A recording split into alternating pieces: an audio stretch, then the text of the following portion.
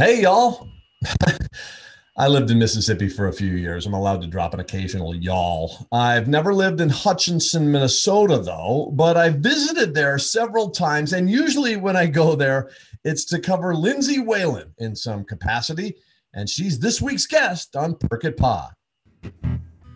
Perk It Pod, sometimes he's airplay. Perk It Pod, find out what he'll say. Perk It Pod, who's coming on today? Woo!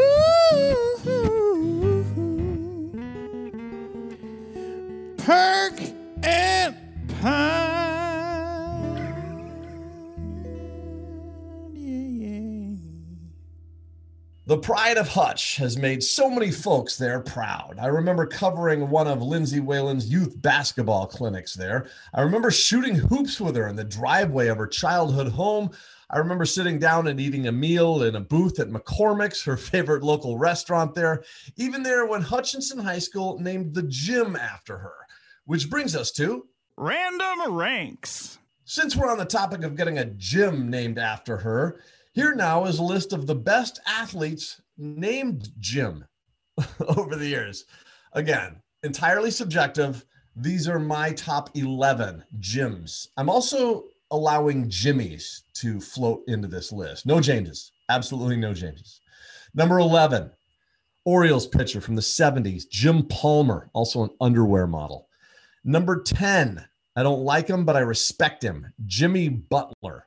Number 9, Philadelphia Phillies great shortstop, Jimmy Rollins. Got to include him. Number 8, this one's a little bit more obscure, but those old school football fans might know him. The center of the old Oakland Raiders teams, Jim Otto. Look him up. He's a Hall of Famer. Number 7, a more modern tight end great. Been very viable for a lot of NFL teams, Jimmy Graham. Number 6, bringing it home, a former Minnesota Twins, 17 years in the big leagues, the majority of those with Minnesota, Jim Perry, the brother of Gaylord Perry. Number 5 on the list of best Jimmies or Jims, Jimmy Garoppolo. Still a lot to prove here, but he's just so incredibly good looking. He's got to be up there. Okay, number 4. One of the all-time fiery tennis greats, Jimmy Connors. Number 3, another former Twin, and a great one at that. He didn't have a long career here like Jim Perry, but those years that he did have here were certainly indelible. Jim Thome. My gosh, he was a beast. Number 2, Jim Thorpe, one of the all-time greatest athletes in the history of the world, frankly. An Olympian, a football star, so many others. I think he was a cattle wrangler also, I'm pretty sure. Number 1, and this one's undeniable, Jim Brown. I mean, this guy, oh my gosh, this guy. Have you seen YouTube videos of Jim Brown running a football and running over defenders? My gosh. Jim Brown, he has a career average per carry of over 5 yards. It's just like, give him the ball every time. All right. Now let's get right to it. Cut to the chase. Lindsay Whalen. What a treat to have her join me on Zoom here recently. She's become synonymous with Minnesota sports. Truly one of the greats. Gopher superstar, WNBA champion multiple times over, Olympic gold medalist, and now Gopher head coach. It's been quite a ride for Way. Let's unpack it all with Lindsay Whalen. Can you believe, Lindsay Whalen, that is this your 3rd year of being a Gopher coach? Yeah, 3rd year. The first year, it still, you looking back, I played half that year. Yeah, I played my last year of the WNBA, so my 15-year career ended as I got the head coaching job at Minnesota. So, so I played that into that first year. The season finished in September, and then I think I took 3 or 4 days off, and then I started coaching. And then it was just learning so much along the way. I mean, you don't know what exactly to expect. You've never coached a game before. I mean, I've been, the point guard coach on the floor. Obviously, I was very close with Cheryl. But then to just go through it, that first year was such a whirlwind. And then year 2, a lot of establishing just our culture and how things are going to go. Yeah. Well, when, this is what Mark Coyle hired me to do, is to be the coach here and to do things the right way as well as win. And now it's just, now we've had a pandemic and now it's year 3. So it's like, and now we're, COVID and testing and quarantining and trying to create a bubble. It's like everybody, it's been crazy. And I think I don't know. I've been trying to not look too far, within COVID, not too far back, not too far forward, because there's not much you can control. It's so true. And it's just weird that we have to be in this sort of nebulous bubble of just uncertainty, but also, trying to proceed and like you said, not look back and not get too caught up in what was, because it is a new age and it is a new dawn and it is a new time. And there's so much, but if you take it all the way back, I want to go all the way back to Hutch. Mm-hmm. And growing up in Hutchinson, Minnesota, and you had such a great family, and you still do. But with that experience, and like, were you always a basketball player, Lindsay, or was it always, or were you kind of into absolutely everything, and eventually basketball just stuck? Yeah, everything. So I was, my first goal was to be a wide receiver on the Minnesota Vikings. Great goal. I was going to play with Anthony Carter, and he was my favorite player. He was my favorite football player growing up. And I was going to play in the NFL, and that was going to be the story, And so, and then I, around kindergarten or, when I was 5 or 6, I started playing hockey. So then I was going to be North Stars. Then I was going to play, then I played that for 5 years. And that was before a lot of girls were actually playing. And now it's just like wall to wall girls. Yeah. Hockey. It's exploded now, which is awesome. But back then were you one of the few? It had to have been. Yeah. One of 2 in Hutch that played hockey. 1 or 2 girls that played hockey in Hutch at the time when you played on the boys team. There wasn't girls hockey. But by the time I got to high school, there was a girls team my junior and senior year. But of course, by then I, was already, fully into basketball. I started playing only basketball in 6th or 7th grade. And I played tennis and ran track in high school. At basketball became my main focus around middle school. And then, but we would play everything. Our group of neighborhood kids, soccer, football, baseball, basketball, hockey in the winter. So we played a little bit of every sport every day after school. And then, eventually just basketball became it. It became what I wanted to do every day and play and continue to get better. And it's just kind of taken off from there. We'll be back with more with Lindsay Whalen in just a sec. But first, I want to introduce you folks to a guy that is sitting across from me right now, looking awfully dapper, by the way. Michael Bryant, thanks so much for being here and joining us on Perk It Pod. I am glad to be here. Tell us about yourself. I know you're obviously the Bryant of Bradshaw and Bryant. Tell us about Bradshaw and Bryant. Bradshaw and Bryant is a law firm that does plaintiff's personal injury. We represent people who are injured through no fault of their own, and we also do criminal defense.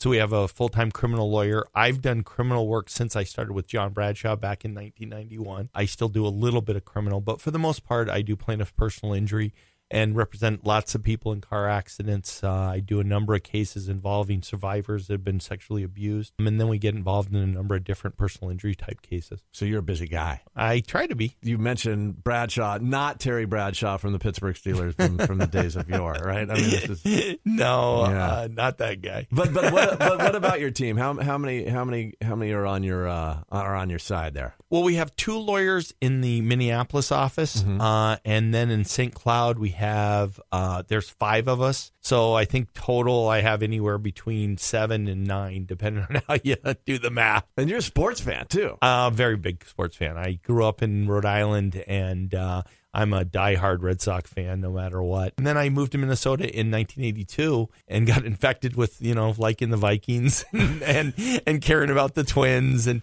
you played sports too growing up, right? I played hockey. Yeah. I was a goaltender. I played some juniors, and I was going to play college hockey, and then found out there was a lot more to life than stopping hockey pucks. And again, where can people reach you, Mike? People can reach us at minnesotapersonalinjury.com. We have a place you can comment there, and there's also a chat that pops up there. Or they can call 800-770-7008. Great chatting with you. Thanks for being a friend of Perk It Pod here, and we'll catch you next time. Thank you.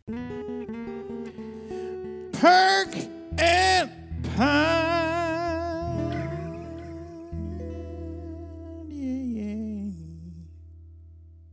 I mean, growing up in 6th, 7th grade, my best friend's dad was our coach. So we would pile into their Suburban and, go to the game. How and fun. You'd play two. Yeah. Those are like, I tell people now, those are still like some of the best memories.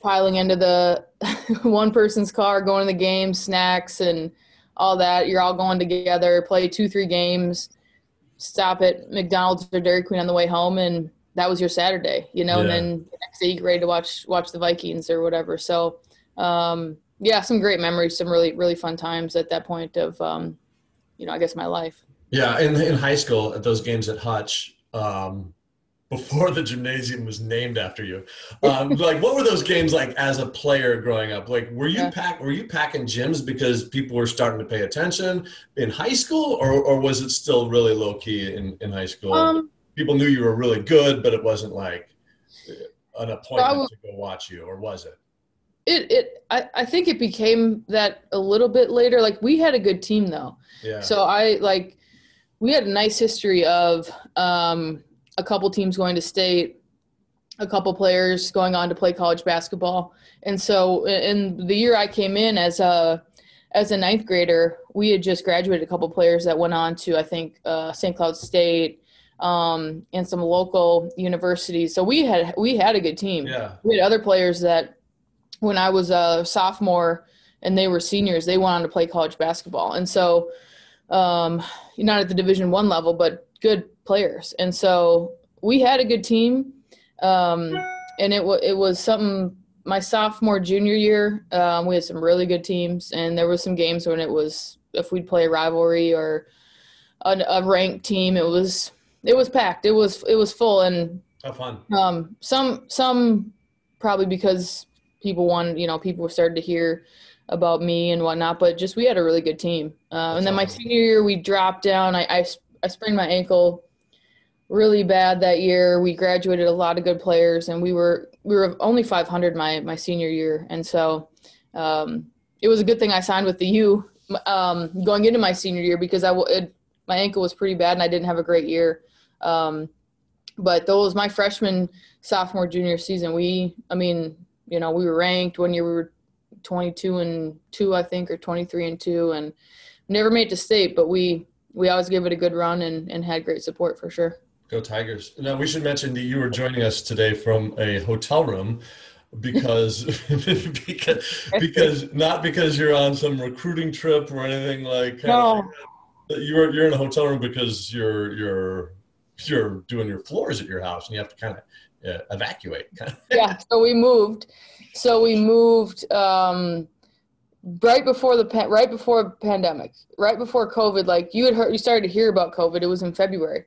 And it was kind of like, we had seen this house for a few years. It finally came back on the market. We got to do it. We'll just make it. We'll make it work. Nice. Kind of a place that we felt like we would be in for many years.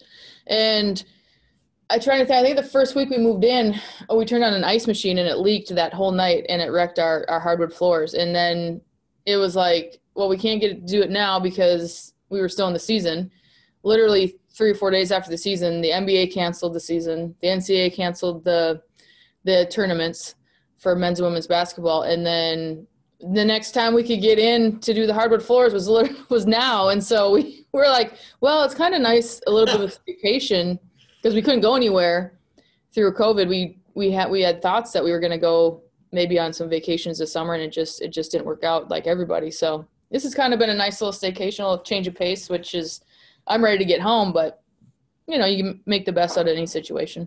Totally. And good for you. And so then it was the Gophers. And who recruited you? Was it Coach Oldfield at that time or Freeze or what was no, even before Cheryl Littlejohn. Oh shoot. Oh, Cheryl Littlejohn recruited you. So Cheryl Littlejohn, she brought in we had a big class too. We had me, Tanisha Gilbert, Megan Kane, Angel Leone, Kim Nelson, obviously the people are married now, but those were all maiden names. And as well as OP, we called her Ozan Periglu from Turkey, Khadija Anderson from Sweden, and Ebba from Sweden as well. And so we had that was a huge class. It was like 6 or 7 of us that came in, and all different positions from all over the world. And she recruited us. That was her, I think, 4th or 5th year coaching. And so that season we weren't very good. You could just tell that this isn't probably how it's supposed to be. Mm-hmm. And then after the season, she was let go, and she pushed us, and I still learned a lot from her though. I mean, she's, I think she's out of coaching now, and but she's, still a good person, and it just, maybe wasn't the right time or timing with coaching for her, but she recruited all of us. So she recruited Janelle McCarville. Yeah. So, I mean, it's maybe a sort of an underrated sort of piece of that little dynasty you guys had there for a little bit. I mean, that was an amazing run. Would you say, so then what was the lightning in the bottle that magical season? Because here you guys were that just started winning everything and packing the pavilion so much that they had to open up Williams Arena for you, and it was just amazing. And can you describe that season and sort of without sounding too corny, just the magic behind it and what that was like? That was phenomenal to cover from my perspective. It was just awesome. And if you remember, we were starting to get we had started out well that year. So that was with Coach Ofield at the time. She's now Brenda Freeze out in Maryland. So that was the 1 year she coached here. And if you remember, we were starting out well. We had a really good tournament out in, I think, Hawaii, and we started out that season with a good record. And then something around, I want to say, the holidays, the pavilion flooded. Oh, funny. So it really was something, like you say, magic. Something happened because water main broke, flooded the pavilion, so we couldn't play there anymore. So we had to go to Williams. Familiar theme in this podcast. So, exactly. Okay, go ahead. So we rode the wave to Williams. That was the big promotion. Everybody had these shirts, Ride the Wave to Williams. Funny. And our first game, they had to delay 20 minutes to let people in because the most we probably had played in front of at the pavilion was maybe 1,500, 2,000, I would say. Mm-hmm. And then Williams, that first game, we had 11,000 people against Indiana. Yeah. We beat Indiana, and all of a sudden it was 11,000. And basically since then, it just kind of went after that. It was just full steam ahead. And I think the fewest amount of fans we ever played in front of again was probably 6,000-7,000. We beat Indiana, then we beat Purdue. I think we go on the road and beat Wisconsin at some point in there, and they were 4th in the country. They had 20,000 people at that game. Wow. And we came in and beat them, pretty handily. And then went to the tournament that year, won a game, and then of course Brenda leaves, Pam comes in, and we end up going to a Sweet 16 and eventually a Final Four. Just awesome. So many awesome memories there. Yeah. Jeez Louise. It was, and I know that's such a sense of pride for you. And then it came time for WNBA, and then you get drafted by Connecticut, which I'm sure was that's a good experience for you, but for those of us here, we were so mad at the Lynx. I was like, what are you guys doing? How do you let her go? I don't even know. I don't even remember who they picked, or did they not have a chance to pick Nicole Oldie? So they traded up to the 6th pick. Okay. But essentially the goal, if they wanted to, they knew Mike Tebow was going to take me. So they had to get in front of 4. And they wouldn't. I think it came down to them probably, not wanting to trade Katie Smith, who was an Olympian at the time. Sure. And I'm sure Mike in Connecticut was like, well, this is the player I want. I would do the same. You're going to ask for the moon. And if you're the Lynx, you've got this hometown player, but you've also got an Olympian proven all-star player on your team. And so, you're kind of in that. They were still in somewhat of the beginning stages of the franchise. So it was, I just remember I wanted to stay home 100%, but then I got to grow up a little bit out in Connecticut too, because I was away from, I guess, a little bit of the spotlight, and I was a rookie, so I had to kind of go, find my own footing. I am from Hutch, so an hour away is a lot different than a 3-hour flight for my parents. So I think I of course, during that time too, I was going overseas and playing, so I kind of had to grow up a little bit more. And I look back and I'm thankful for that time, because I think I really was able to kind of, find myself a little more. I know that's super cliche, but it all worked out how it was supposed to. And, I couldn't, and then getting traded back here, I couldn't have asked for a better way for my pro career to go. Yeah, and where were those overseas experiences for you? There were a few different ones for you, a few different countries, weren't there, or no? Yep. So I started out in Russia. Mm-hmm. And my first year playing over there, I had this ankle kind of plagued me throughout my career, my left ankle. I've had 2 surgeries now. And so I played 2 years in Connecticut. I didn't go overseas for my first year. Okay.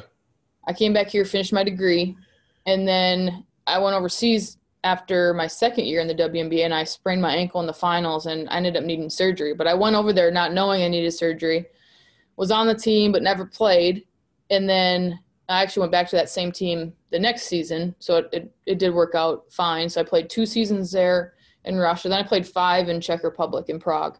I remember that. And that was kind of my overseas home. We had essentially an apartment set up there. We were there for 5 years, and I spent more time there than I did either in Connecticut or Minnesota at the time. Most of my year was spent overseas, because the season over there is, 7.5 months.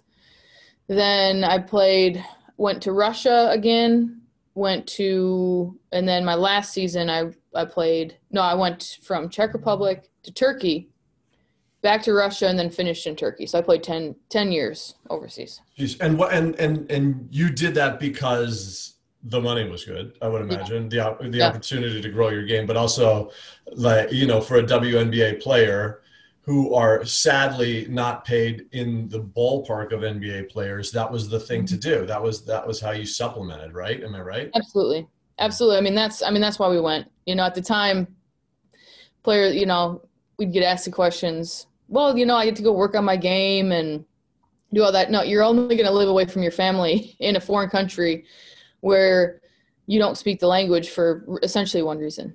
I mean, great life lessons, great life culture, and, you're playing basketball you're getting better, you're working on your game. You have to too, because the WNBA off season is so long.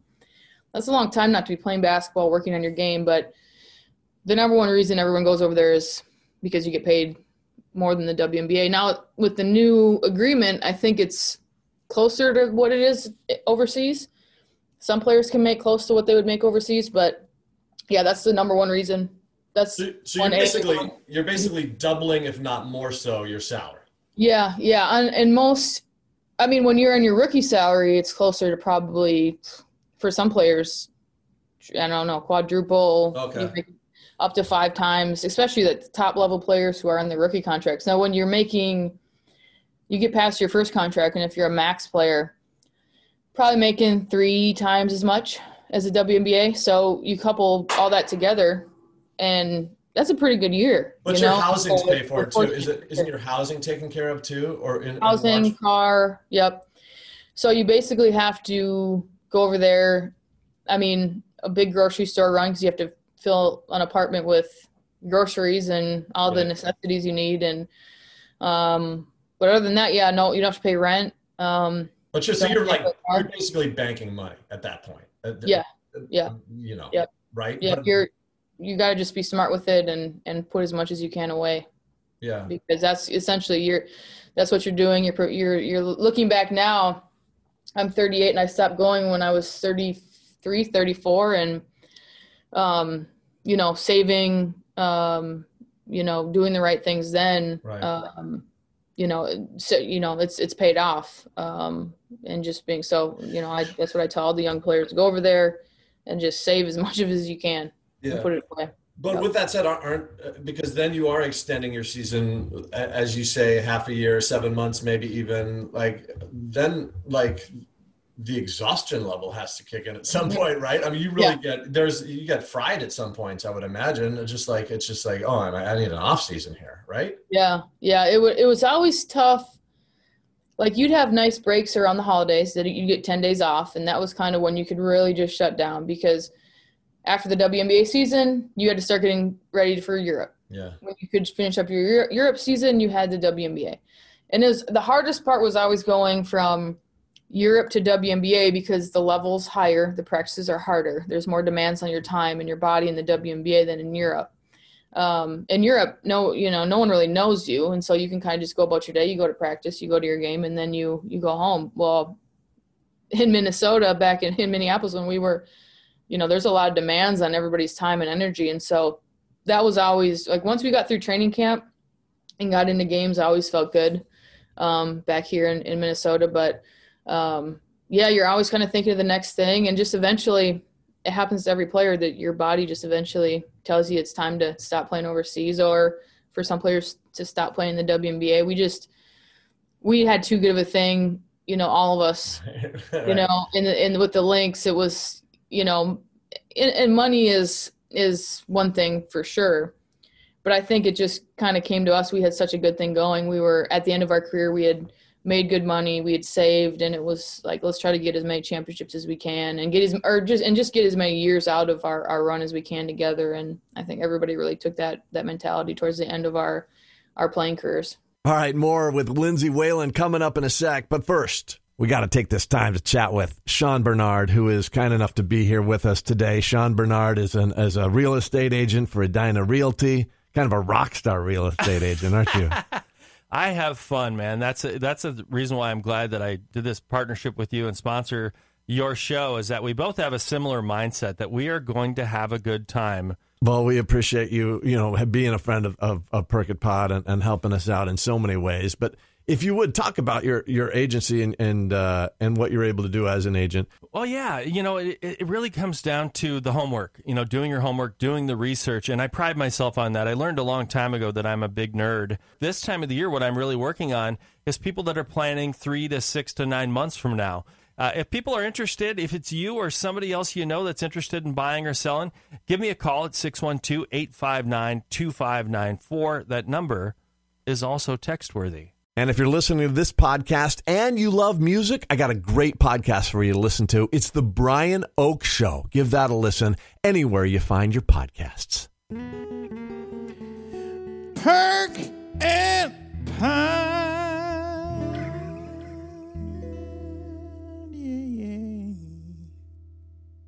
It was such a compilation of ridiculous talent. And what your thoughts on Cheryl Reeve? Primarily, I know Roger Griffith was pulling some strings behind the scenes, but I mean, Cheryl Reeve was the architect in so many ways of the Lynx dynasty. Can you speak to her and what she meant to you as a mentor, as a coach, all that stuff? Yeah, you're right. She got, the pieces. She figured out what made each person go. Ultimately, there was a standard that everybody had to adhere to. Mm-hmm. There was she would, there was different ways that I think she would try to motivate or even talk to me versus Becky Brunson or Maya versus Simone. There was different ways, but there was ultimately, when it was practice, this is the standard. That's what's expected. I don't care if you're Maya Moore or somebody coming in as a rotation player off the bench. Like, the standard was the same. If you aren't bringing it every day, if you aren't, focused on the details, you're going to hear it from her for sure. But off the court and, kind of like before games, when different players were in slumps, when different players were at the peak of their powers, she had a way of talking to everybody and figuring out what made that person go to be their best. So then we could get the best for the team. And then if we were all operating, the years we were all operating at kind of the peaks was the years that we won. And she made some great moves, getting Sil really extended things 3-4 years, and so we probably do. I don't think we win 15 or 17 without Sil, and make it one shot away in 2016 from a three-peat. Is that just so fun? I mean, just those rides you're on, and when you were winning titles and winning playoff games and winning hard-fought playoff games, and and going down and just taking care of business, and then just celebrating the spoils of the victors and all that. I mean, just what a ride! So memorable, right? Just so career making, and such an indelible kind of stamp for you as a team and you as a player. But like what you did for that brand and women's basketball and girls basketball, frankly, in this state, just that must make you awfully proud, no? Yeah, I mean, absolutely. I think one of the things that I think maybe 2017, 2018, towards the end there, it was released that girls in Minnesota have the highest participation rate in sports.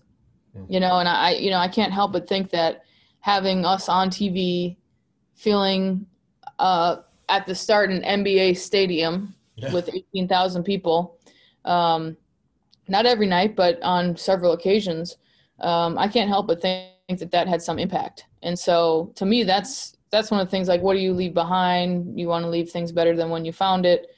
But if you can inspire people to, and not just basketball, like any sport, or whatever activity gives you passion, whatever you have passion for. It might be the choir, might be band, but whatever it is, like if we could have said, women can do that, girls can do that, and we got a few more people to participate and be out there and be a part of a team and something bigger than themselves, then it was 100% all worth it. So awesome. And another thing that you had as a player that not a lot of people had was you talk about how busy you are with the Lynx and winning championships and playing overseas, but then you also had the Olympics on more than one occasion, right? I mean, yeah. So I made the first. Was that Beijing and London? Beijing and London, right? Or no? London and Rio. London and Rio. Yep. So I made the first time I made the national team was in 2010. So I was on the national team from 2010 to 2016. So so I went 2010 World Championships in Czech Republic. We won there. 2012 London. 2014 World Championships in Turkey. 2016 Rio, and then I was done with the national team. But so eight gold medals there, and every other year there for a stretch. And so when you had breaks, if you're going to play in the national team and go for gold medals, then you go for USA basketball. So you just and I don't know, the love of the game pushes you through, being around great people, because those times are like you can't lose. We never lost one game in any of those competitions that I was a part of. We won every game. And it was like, if you can't lose. Yeah. You're USA basketball. You're the US. We lost a few games on some leading up, kind of international. That was called friendlies. Yeah. We did lose 2 games in those, and it was good because that gave Gino motivation that we would never lose a game when it actually counted at tournament time or gold medal. We went undefeated. I don't know how many games that is, but never lost, because you can't. That's just the mentality, and you have to carry that every day that you go in the gym and just be the best of the best every day with USA basketball. Did you like Gino as a coach? Loved it. Yeah, loved playing for Gino. He, what he's done with UConn, and then to be the Olympic coach, it's just having that standard, that consistency every day to just be great, and just to see that, to be around such a highly competitive environment was fun. Everything is time and place. So there's time that it's relaxed and everybody's having fun and we're playing cards, and then it's like when the ball's tipped or we're going to a shoot around, it's like everybody's focused. This is our job. This is what it is. And it's just that every day, every time. And so it was fun to be a part of that on a national level. At the same time, the Lynx, we were taking off. And so it was me, Maya, Sil, Moan, Cheryl was an assistant coach. it was kind of like we would come in and we were a huge part of that national team, what we had done with the Lynx. So it was fun to see just, this is a standard of excellence that's expected every day, starting with Cheryl and starting with Gino in two different organizations, and to see them lead in different ways was something that, I was definitely taking mental notes at the time, because you see that that's what success, that's how you win. That's what breeds success. And getting to learn from two of the best, or probably the two best, probably ever to do it in the women's game, has been, I didn't get to meet Pat Summitt, but I'm sure this is what it is. This is standard, and you got to bring it every day and be consistent. That's what great teams do. Yeah, I actually did get to meet Pat Summitt. It was awesome. Oh, did you? Yeah, for real. So actually my first Never television interview ever was not Pat Summitt, but it was, I don't know if you remember a guy named Van Chancellor. Oh yeah. Okay, so I worked in Tupelo, Mississippi, and we'd go to a lot of Ole Miss games. And my first live shot that I ever did, I remember being horribly nervous. I was interviewing Van Chancellor live. This was my first television on-air live gig ever, was interviewing Van Chancellor. Anyway, 2 weeks later, I got to interview Pat Summitt as well. But I just remember some SEC. We covered a lot of SEC down there. It was pretty awesome. But anyway, talk about two giants of the game to kick it off for you. I know, right? It's unbelievable. It was. Van Chancellor and Pat Summitt. Here you go. I don't take that for granted. I don't at all. That's unbelievable. Yeah. So you talk about taking notes from these great coaches, and then here you are, head coach. Like, is that sort of like, I would imagine getting that culture is a huge part for you moving forward with the Gophers. Am I right? 100%. I mean, and that's now going into year 3. I feel probably as sturdy on my feet as a coach as I think I ever have been. And that's, again, something that is expected, I guess. And people have told me, okay, year 1, this is what you're doing. Year 2, this is what this is kind of what to expect. And yet until you go through it, it's, just expect the unexpected. But I feel in year 3, like I said, as strong and as, sturdy as far as my conviction goes for, like, we're going to win here. We're going to be successful. This is how we're going to do it. And that's just the way it is. Like, I've just been fortunate enough to be around so many great coaches, so many great players, that this is what they do. This is what I've seen them do, and it be successful. And so it's my job now to implement that with the young women on my team. And it starts with just that daily standard and daily, commitment of being so consistent in what you're doing. And obviously that ultimately starts with me. And then it's my job to communicate it and make sure it happens on a day-to-day basis with our team. Was that kind of a lesson last year for you in some of the maybe personality struggles? I don't want to speak for what you went through, but having to step up in that authoritative role and lay down the law. I mean, it seemed like that was what was happening behind the scenes, because we didn't have the glimpse behind the curtain. Was that kind of what that was about? It's what it's all it was about, was that, I've just seen things done at such a high level, and I'm like, it's not happening here. And we got to demand it. We got to make it happen. This is how it's going to be. And this is what it is. As long as I'm here, and as long as I'm here, that's why they hired me. That's why Mark hired me to, like I said, do things the right way, be a great teammate, treat everybody around you the way you want to be treated ultimately, and have a lot of success. So just that daily standard and, culture, if you will, was something that and I found out it's not just going to like happen by actions.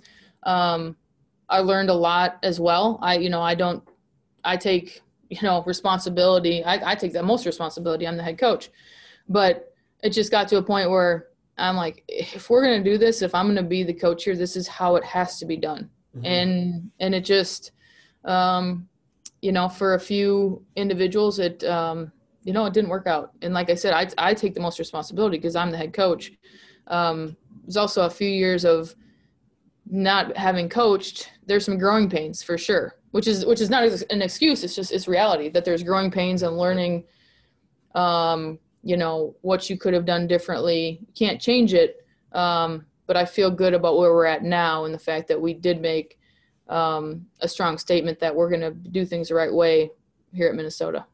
Is recruiting just so vastly different now with COVID? It's just, it's got to be so almost freakish. No. So we haven't. So, my first 2 years here, you're going all over the place, going to tournaments, doing the in-home visits with players and their families. You're having on-campus players come through the facility and, seeing the weight room and the basketball court and the offices. And now everything is on Zoom. And so that's been super interesting. Everything's on Zoom, over the phone, or FaceTime. Yeah. Because there's no in-person recruiting through at least the rest of this year. So we're talking at least 2 more months of no in-person recruiting. And I would highly doubt anything would change before these seasons, however the season is going to shake out. So it's all on Zoom, a lot of Snapchat, text, all that type of stuff with the young players. And it's just, it's been totally a game changer. It's been interesting for sure. So you have to snap people? Oh yeah, I've gotten pretty good. Pretty good though. I try to not overdo it, but that, or the Instagram messages and all that stuff that everybody does. You got to try to keep up with the times as much as possible. I had to learn. I never had Snapchat before, but definitely learned over a few years. I did too. That's how I communicate with my interns. I'm just like, seriously, it's so funny. Yeah. Does Waylon have a TikTok account? I do, but okay. I just follow people. I've never made a TikTok. Yeah, okay. I wouldn't even know how. It's tremendous COVID entertainment. I'm just going to say that right now. I mean, I could be on. I think my record is probably like 2 straight hours on TikTok. Just it's awesome. Watching the people go up to shoppers at a store and just start to take their stuff out of their cart and stuff like that. Right. Silly stuff, but it's pretty funny. It's mindless entertainment. There's a lot of big notion that you had never coached before the Gophers, but like I don't know if you'll recall that you and I coached against one another. Oh yeah. At Williams Arena. Yeah, we did. In a Perkit play. It was part 2 of the trilogy of Perkit plays that you and I did. Yep. And it was you and I coaching youth teams from somewhere. Yeah. I don't even remember where. Against each other, right? Yeah. We were opposing coaches. I don't recall. Yeah, so we did the first one, which is the classic. Yeah, that was the classic. We competed 1-on-1, horse, even the little no soup for you. Yep, you dominated. And then we coached against each other, and then we did when I got back here with the Lynx, we did another one. Yeah, we did one where you were like, okay, if I can't beat you, I'm going to join you. And then you became the teacher, and I became like your student of like, Anyway, so thank you for all those. Those are memories I never forget.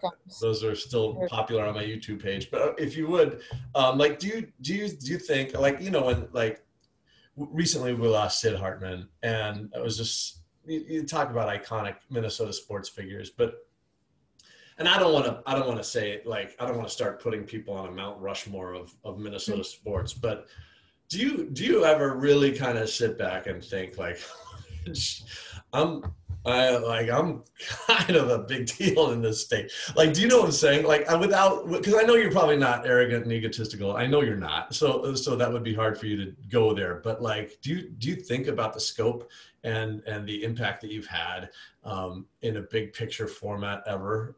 Does it ever wow, I'm kind of a big deal here? Seriously. I mean, yeah, because it's been like a 20-year span of either playing here at the U or with the Lynx. Obviously with, Connecticut, I was pushed away for a while, which is probably good. People got sick of me.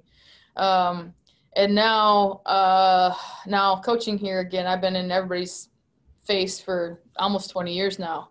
No, actually 20 years because I'm 38 and I went to, I started college at 18. Yeah. Yeah, I mean, I do because I've watched sports here my whole life and I've witnessed 2 championships. The Twins, 87 and 81, right? Yeah. Unless you, and then thank you. I've been on a team that's won 4. Right. So that answers your question. I mean, it's just simple math, Yeah. I mean, it's simple math. There's sometimes when I get, and I do though. I wouldn't be in the position I'm in now if I wasn't competitive. When I hear, if I do hear Mount Rushmore stuff or best athlete, who's got the most, I'm like, all right, I just got to cement this thing we got to win a lot of games here at Minnesota. We got to go back to a Final Four. We got to win a Big Ten championship and that drives me. That really drives me to compete with. Now it's different. Now it's like Bud Grant, Cheryl, think of some Flip, other great coaches. And it's like, God, you want to be mentioned with those coaches, and if it didn't drive me to do that, then I would, I wouldn't be in the right position. So it's like, you want to just, now it's like, okay, what's the last thing really? I've won as a player, both, at the U, professionally, national team. Now it's coaching. Now it's figuring out how to, get my players to have those same experiences and have that success. And in that you'd be competing with the other great coaches that have been here in Minnesota. That'll do it for this episode of Perk It Pod. We want to thank our partners, Audio Wiz, Justin Bailey, theme song by Taylor Robert. Keep listening weekly for another episode with Minnesota sports influencers and icons on Perk It Pod. Feel free to share this podcast. Give us a simple subscribe click. It doesn't cost you a thing. Heart us, rate us, double tap us, whatever you want. And until next time, remember, shine bright, don't be afraid to be weird, and open your hearts to inclusion. Peace. Perk It Pod, sometimes he's airplay. Perk It Pod, find out what he'll say.